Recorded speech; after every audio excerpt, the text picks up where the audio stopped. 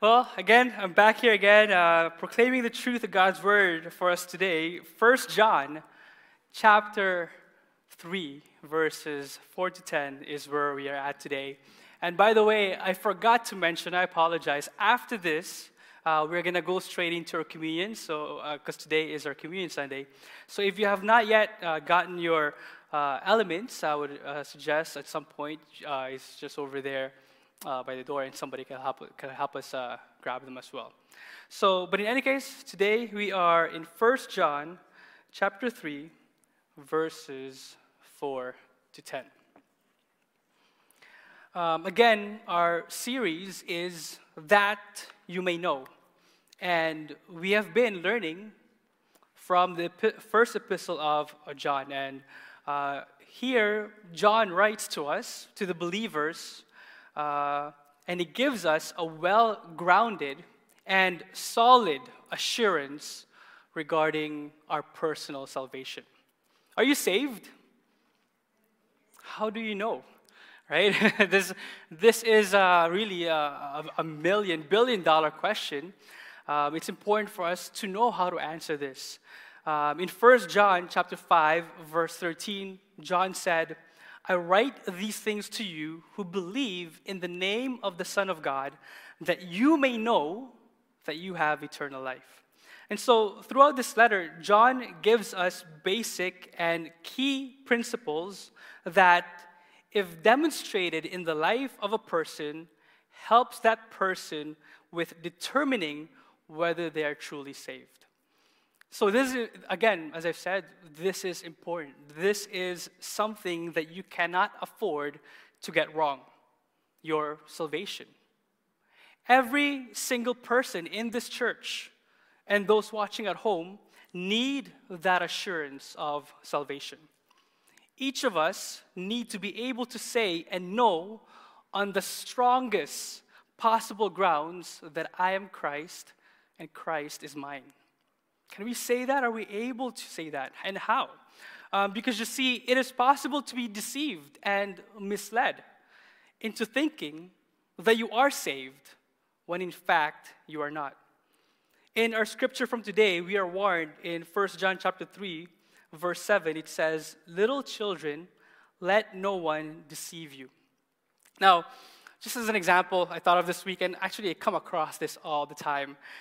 It's an interesting thing that happens to me, and I'm pretty sure it happens to you guys too. But I constantly encounter almost every day, whether through email, through text messages, through social media, or even through a phone call, I'm always encountering these scammers. Have you guys been? It seems like a normal part of our life now, right? I think a part of the scam of our generation is like scammers are just normally a part of our everyday lives. You experience this, and in my case, actually, I've had several occasions wherein I received emails from someone claiming to be Pastor Allen, our very own lead pastor, so many times. And even our whole staff team, and even some people in our church have received emails from somebody or something that's pretending to be Pastor Allen. And so, for me, in my experience, I would receive the email from Alan Buttrin, and the email usually feels off, right? Because I'm like, why is he talking this way? Usually it would be asking for the email or the text messages would be asking from Alan Buttrin some sort of a favor. And it would be usually referring to me indirectly saying, hey, comma, not calling my name or anything. How are you doing? I have a favor to ask, but I'm quite busy right now in the office meeting, right? And so I'm reading, usually this happens a lot, and we're reading this in our staff meeting, but we receive emails like these that says, Alan is asking for help from us. And as I read on these sort of messages, there's usually like a link at the bottom that you click. How many of you guys click that link? Hopefully none, right? Because next thing you know, all your money's gone or something, right? So, there's usually a link or there's some sort of an instruction that I should reply to this email right now or contact this number. And And usually when I read these emails too, I'm actually in the staff meeting with Pastor Allen, right? And so we just laugh about it. But but I also have moments where I actually take a moment and I check the sender. You just go to the very top of the page and you check who sent it. And usually and then I would find out that it's not from Alan at bridgewhitby.ca. It's from some robot or something, right? It's from somebody or something else. It's some weird username from a company or a website or whatever, And so usually, I've learned to just delete this sorts of emails. But before, when this kind of stuff started happening, I would actually check, right? But nowadays, I'm even really scared, even just to hover the cursor of the mouse over that email, because apparently they can get your information in that way too, or something like that. But in any case, usually you get this sort of weird emails of people pretending to be other people, and at the end though, you can check, right? You can actually check, and by checking, you can know if it was indeed that person who you thought sent it. And so,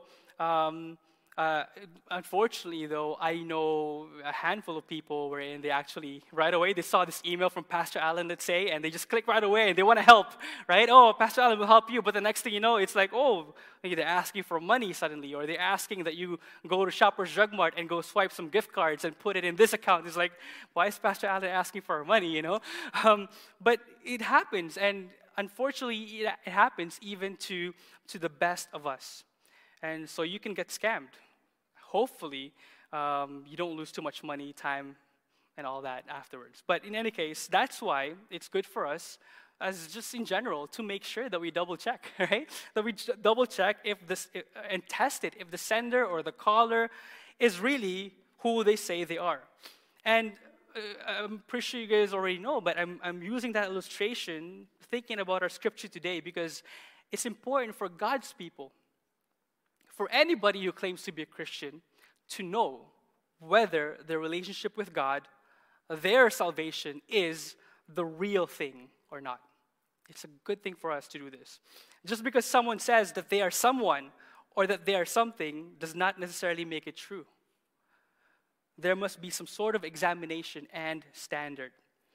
Regarding our faith and salvation, in 2 Corinthians chapter 13, verse 5, it says this: examine yourselves to see whether you are in the faith. Test yourselves. Or do you not realize this about yourselves, that Jesus Christ is in you, unless indeed you fail to meet the test? That's what it says. And so today's passage in 1 John provides for you and me certain marks and evidence that will tell you or lead you to a well-grounded assurance whether Christ is yours and you are His. Specifically, today's passage talks about the marks of genuine Christianity in relation to sin. We are talking about all manners of moral sin, and not just sexual sin. If you are a Christian today, we will see this sort of approach that you will have towards sin, if indeed you are a Christian. So let's dive in. May God help us as we worship Him through listening to His word. In verse 4, it says this: everyone who makes a practice of sinning also practices lawlessness. Sin is lawlessness. So right away we learn that sin is not simply something that makes me unhappy. It's not just something that makes me feel uncomfortable. It's not simply something that destroys my joy or my life or the lives of those around me or far from me. The thing is, actually, all those things are true. But in these verses, we learn that sin is something that is directed against the law of God. Everyone has this capacity to personally rebel against the law of God. And you see, God's law is the expression of God's will. Now, most of you know that I have the privilege of serving and leading the youth here at the Bridge. And one of the main things that we've been learning throughout the year is from Psalm 119. And it's this concept that how a person treats God's word reflects how they treat God Himself. So you see, sin is rebellion against God's law, and therefore rebellion against God himself. A person who practices sinning has this attitude in his or her heart, saying, you know what? So far as the law of God is concerned, I don't care. I can live without it. It's okay. I can live my life outside of it. But what does Jesus say about those who live like this? Those who live their everyday lives as if God's law or as if the Word of God does not exist. In Matthew chapter 7, verse 23, Jesus gives us a really scary, eye-opening reminder, because many on Judgment Day will claim that they know Jesus, that they have a relationship with Him, and that they've done this great thing or that they've done that great thing for Him. And yet, because their lives, their actions, and their hearts declare and proclaim that so far as the law of God is concerned, they don't care. I don't need it, they would say. I can live without it. I can do whatever I want, even if God's word tells me not to. And so, on that day, Jesus will say to such people, I never knew you. Away from me. Depart from me, you workers of lawlessness. You evildoers, you who break God's laws. And this is a sobering thing to hear from the mouth of Jesus, from the lips of Jesus. And so, again, we will investigate these marks of genuine Christianity in relation to sin. And for today, I have just two key principles that I want to share with you. So first is this.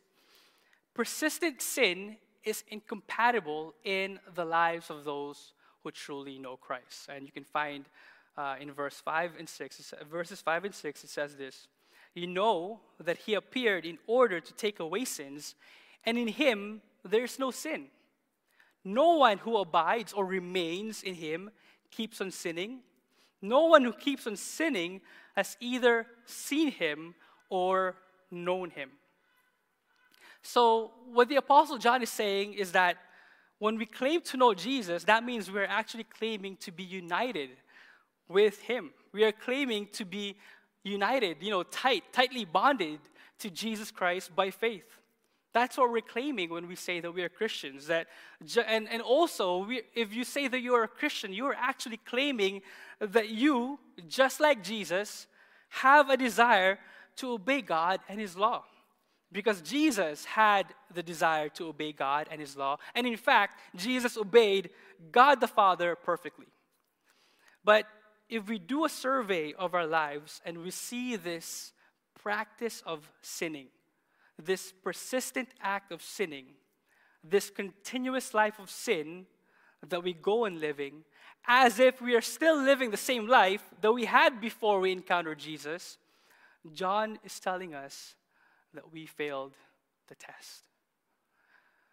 Now, it is crucial for me to say this, that John is not talking about Christian believers who sadly falls into sin sporadically.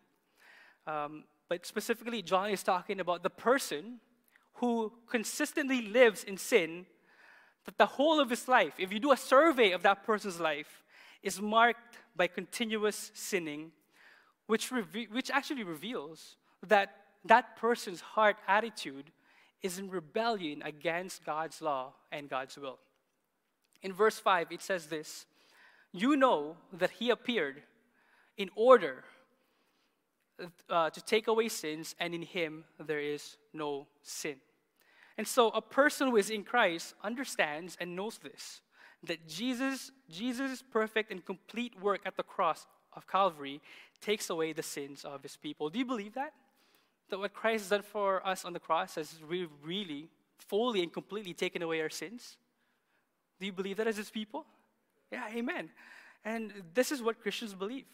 Because first, His work is sufficient to take away all sins of those who would believe in Him by faith, so that in front of God the Father, true believers are accounted for as if they have never sinned, because their sins are placed upon Christ, and Christ's righteousness is placed or imputed on them. In Psalm 103, verse 12, it says, "As far as the east is from the west, so far does He remove our transgressions from us." What a blessing, right? You know, east and west, they never meet. But this is how far that God has removed our transgressions from us because and through Christ. But of course, as Christians, it's true that we are still in the flesh. We are still in this world. And so there will be moments when we will fall into temptation and sin. But the difference is this: our lives are no longer dominated by sin. If we are in Him, we no longer have this heart attitude of rebelling against God. No. Now, as Christians, you will have this heart attitude of Christ Himself, the heart desire to obey God's word and His law. So more and more, you will see that because you are united with Christ, Him who has no sin, you will actually see this if you are a Christian. Because you are united with Christ, you will see that sin no longer dominates you. And so secondly, Christ goes through the process of cleansing you from sins. So not only does He forgive you from sins, and not only does He take away sins, but then He's also cleansing you from sins, the sins that are still kind of lingering in your life. So now, as God's people, this is our reality, really, and it's an amazing reality. You know, when sin comes knocking at the door of your heart and say, "Hey, it's time to sin, time to go back to that old habit." You know when that happens, right? You feel it. But now, because we are in Christ, we actually have the power and authority. We can say, "No, I don't want to go there anymore because I have Christ in me. And I don't want to go there anymore because I love God and His word. And I don't want to offend God anymore because He loves me." This is the reality for the Christian. And so, because the Spirit of Christ dwells in us, we have the power and authority to say no to sin. For Christians, what Hebrews chapter 10, verse 14 says is true about them. You know, Hebrews chapter 10, verse 14 says, "For by a single offering, He, Jesus, has perfected for all time those who are being sanctified." So really, Christ's work at the cross has once and for all declared you, if you are in Christ, to be perfect because of the gospel, because of the perfect work and person of Jesus Christ.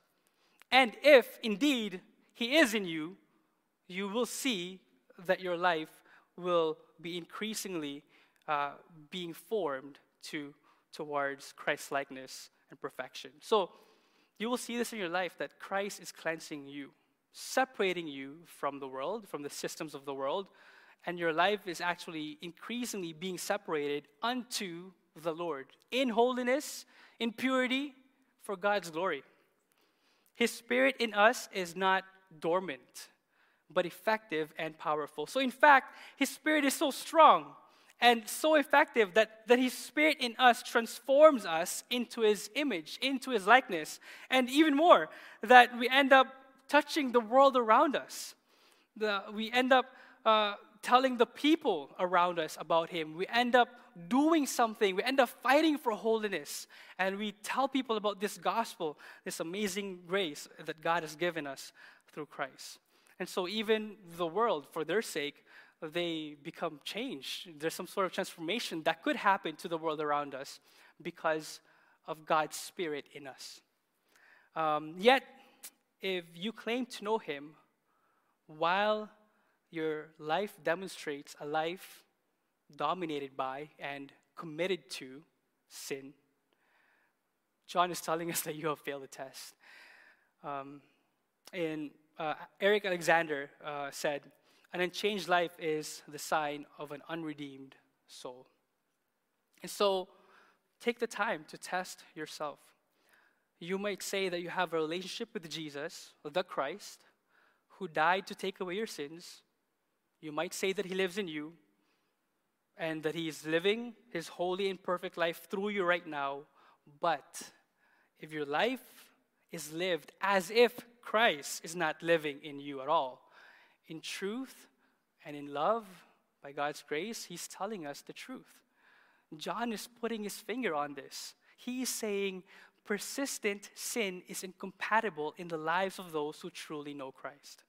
Therefore, if you are consistently, persistently practicing sin, don't be deceived. John, God's word, is telling us that you do not know Jesus.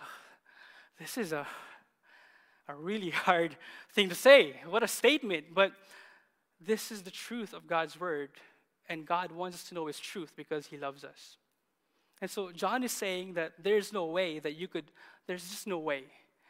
There's no way that you could encounter this biblical Jesus who is awesome, who is magnificent, who is mighty, who is holy, and then be united to him by faith, all the while you continue to live your life unchanged, untransformed in your sin, just like before. No way. That cannot happen, is what John is saying.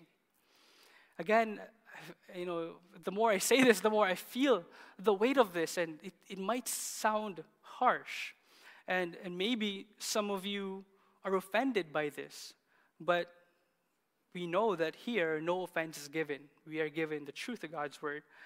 But maybe it's true for you that you failed the test, and you see in your life that you consistently practice persistent sin. I think John really wants us to see the reality of the situation. If it seems harsh, it's obvious that John wants us to see the reality of this, even if it hurts.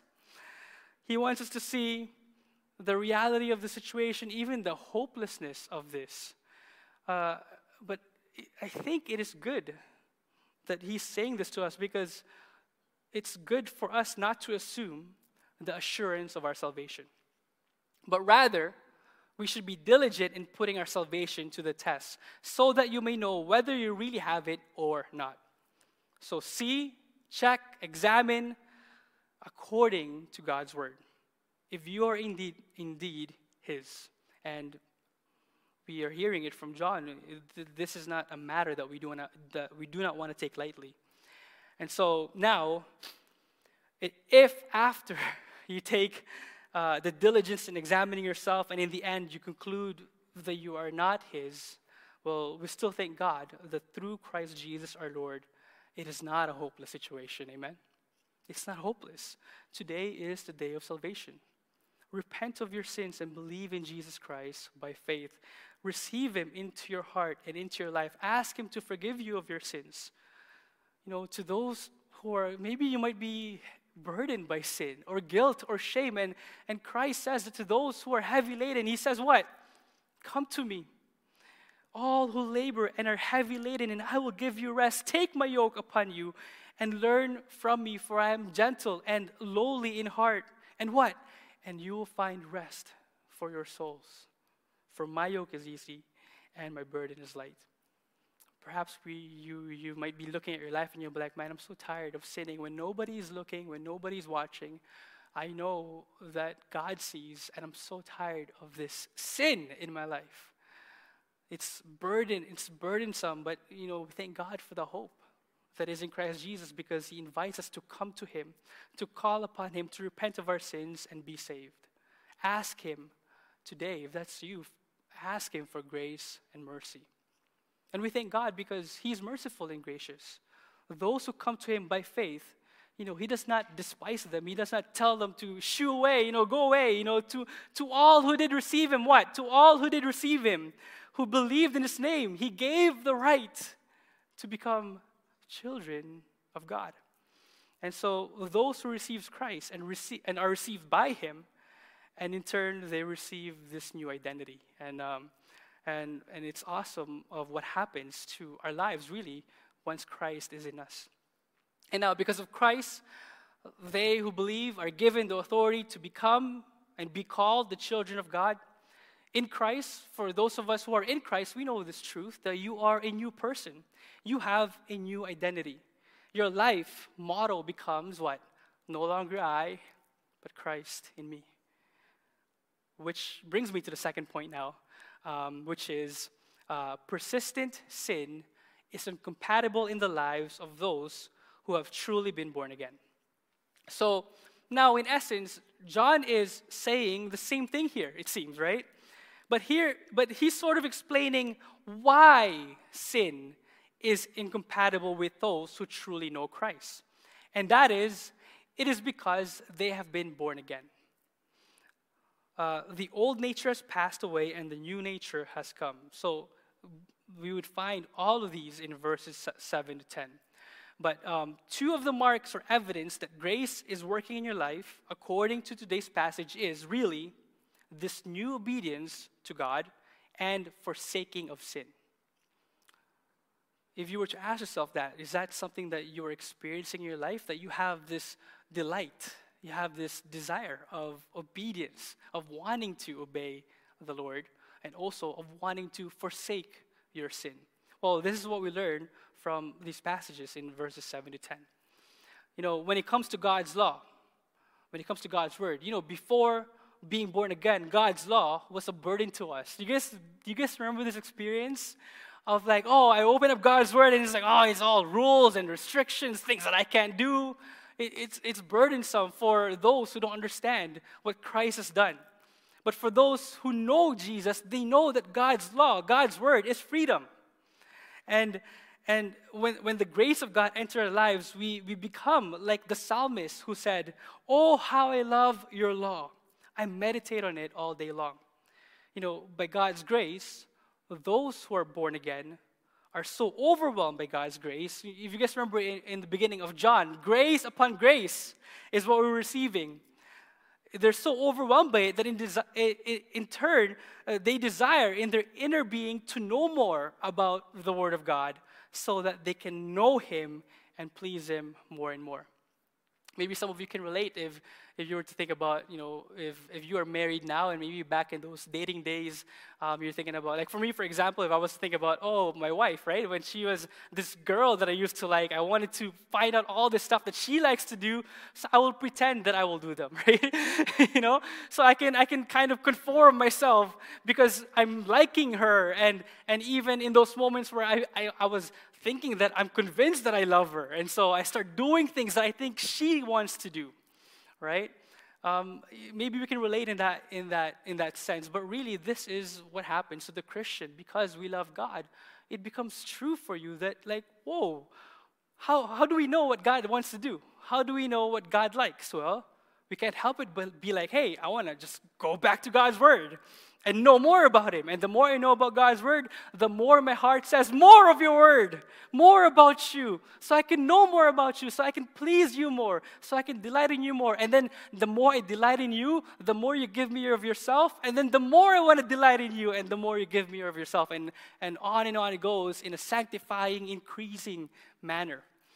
This is the joy of the Christian life.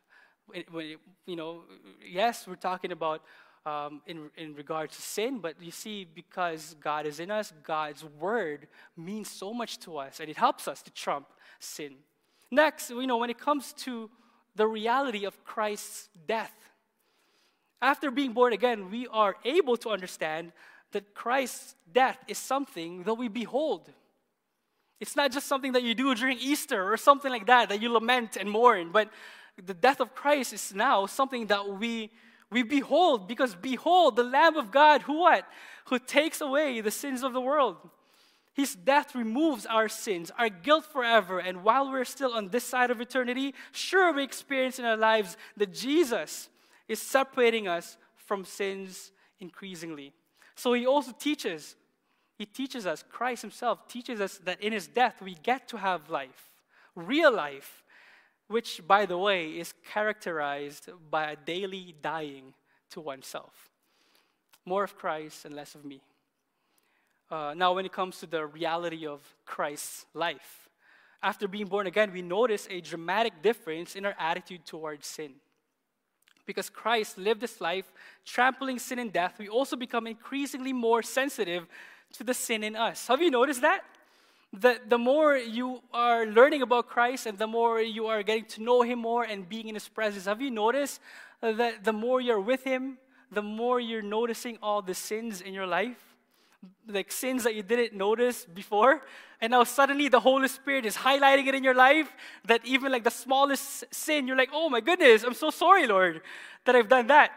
One of the funny things that happened to me, this is real, this really happened, is like I remember those first moments of, well, not really first, but like somewhere along the line, I'm growing in the Lord. And even for me, the way I observe the speed limits on the road, it affects me. I'm like, oh my goodness, because God's word says that we are to submit to authority, and submitting to authority is related to submitting to God's word and to God Himself. And so even some of you might have felt something like that even something as, maybe as minute of a detail as like, oh, I'm going like 10 kilometers over the speed limit, like it bothers you.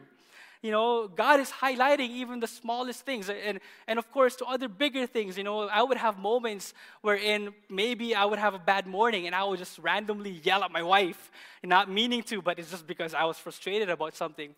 But I would go to work and I cannot help it. But like, an hour or two later, I would just call her and I'm like, I can't take it. I can't keep this anger. I want to let you know that I'm so sorry that I've done that. And because I know in my life that I want to ask for my wife's forgiveness, for example, the reason I want to do that is because I know that Christ has forgiven me. And so this is the reality of the Christian. You know that the Lamb of God is Jesus who takes away the sins of the world. And so He teaches us about His life, about His death, about our relationship with sin. And so our attitude towards sin has changed because now Christ lives in us. Now, when it comes to Satan and his destruction, we also gain a deeper understanding. In verse 8, John says that Jesus appeared to destroy the devil's work.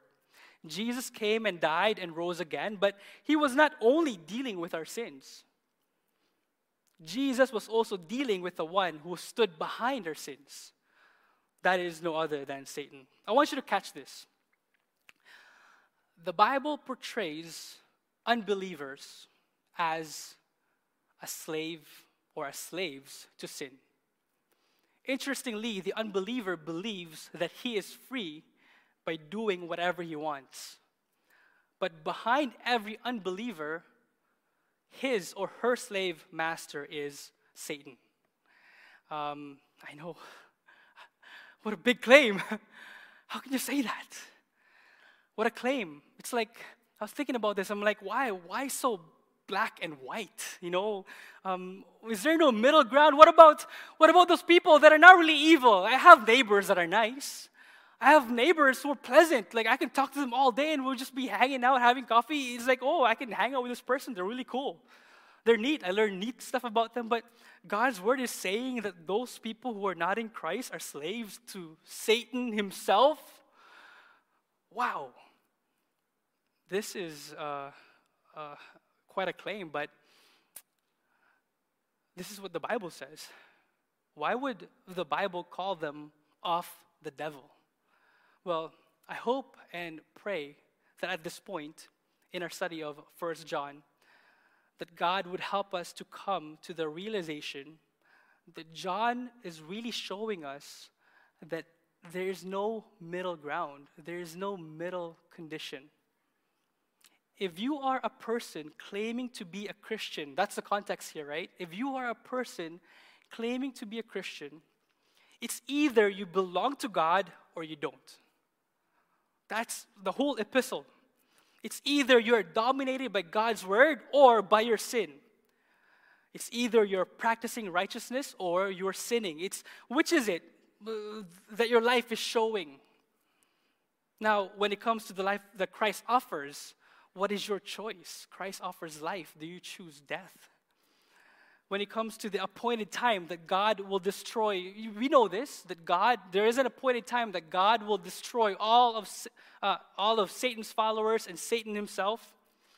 Now, will you also be destroyed with him or not? That's the question.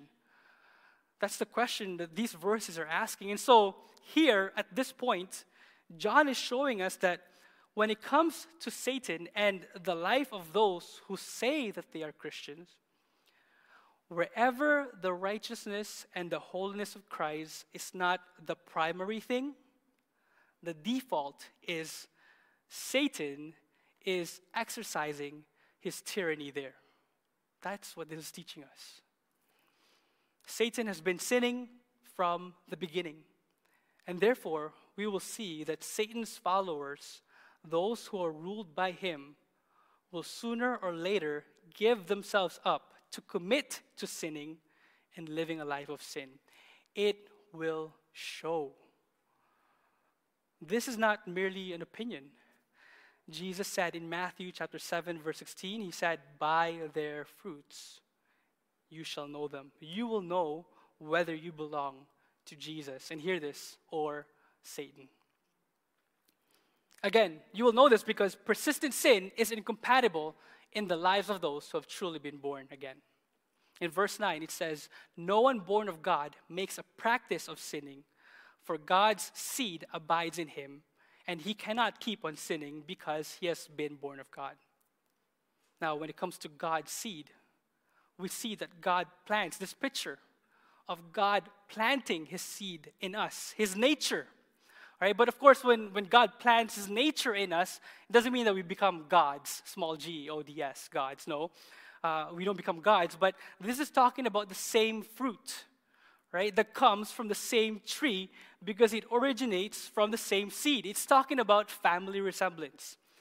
Grapes from thorn bushes. I don't know if you guys have ever come across parents or newly, parents that just had a new baby. And, if the baby is growing up and then has become a toddler, and now the toddler is now exhibiting some sort of intellect and skills, and then the dad will say, "See, got that from me," right? And then if the toddler starts to do something that is unpleasant, then they will say, "Oh, you got that from your mom," right? Right? But the point here is that's what this is talking about. God's seed is in us. And so, if you are a Christian, you will resemble a family resemblance to God the Father. That's the point that John is showing us here. And so, for us who are Christians, the very nature of God begins to appear in our lives and continues to show itself in our lives. And that's what makes us different people. It's not that we've gone through some sort of indoctrination course, or it's not that we've been trying to turn a new leaf or trying to change our lives or change our behavior. It's not that, but no, it's because true believers have become a new creatures. We've become new beings in Jesus Christ with the new natures, with new natures, with new desires, with new interests and new standards, a newness to life. And so John is not for a moment suggesting that we suddenly become sinless when we become Christians, but what he does mean is that we become different. Our minds and our hearts are set on Christ, and we become eternally minded kingdom people as time goes on.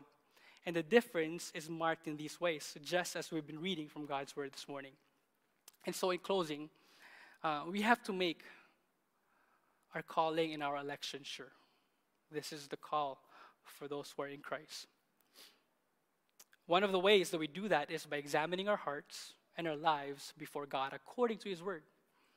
Now, if there's some reason if there's any reason that you forget anything at all about anything that I said today, I hope this one thing sticks with you. And I've thought about it this whole week, and this is really profound and hard. No, I don't know. But I've thought about it, and it's really simply this for those who are believers, and this is the truth. Truly forgiven people truly forsake their sins. I hope that sticks. I thought really hard about that, so no, just kidding. I'm pretty sure other preachers have used something similar to this, but this is the truth for the Christians. Truly forgiven people understand the forgiveness that is given to them through Christ by God. And so they understand that it is by God that they are forgiven, and then now it is them who will be forsaking their sins. Again, persistent sin is incompatible in the lives of those who have truly been born again. And the motivating factor, what's the motivating factor? What's motivating us to obey God's word? What's motivating us to forsake our sins? If you're a Christian, what's the answer to this? It's actually interesting how John brings it back to the topic of love. He goes back to love. The motivating factor for forgiven people is love. Forgiven people don't obey God and forsake their sins in order to go to heaven. No, really, they already know that because of God's love and through the work of Christ. They obey and forsake their sins because they know by faith that they are already on their way to heaven. In verse 10, it says this, "By this it is evident who are the children of God and who are the children of the devil. Whoever does not practice righteousness is not of God, nor is the one who does not love his brother." Indeed, for Christians, the love of God holds first place in our lives. Just as we have been taught by God from the beginning, not just from this epistle, but really from the whole book, from the scriptures, from the whole Bible. This is what we are taught. We love God because He first loved us. If indeed we are His, our love for God and His Word and people will become increasingly evident. R.C. Sproul once said that the Christian life without love is an exercise in futility. And so let's ask the Lord to help us, to show us if we have shortcomings, or to forgive us of our sins if we have not truly repented, if we have not placed our hope and our faith in Jesus Christ. This is the word of the Lord. Amen.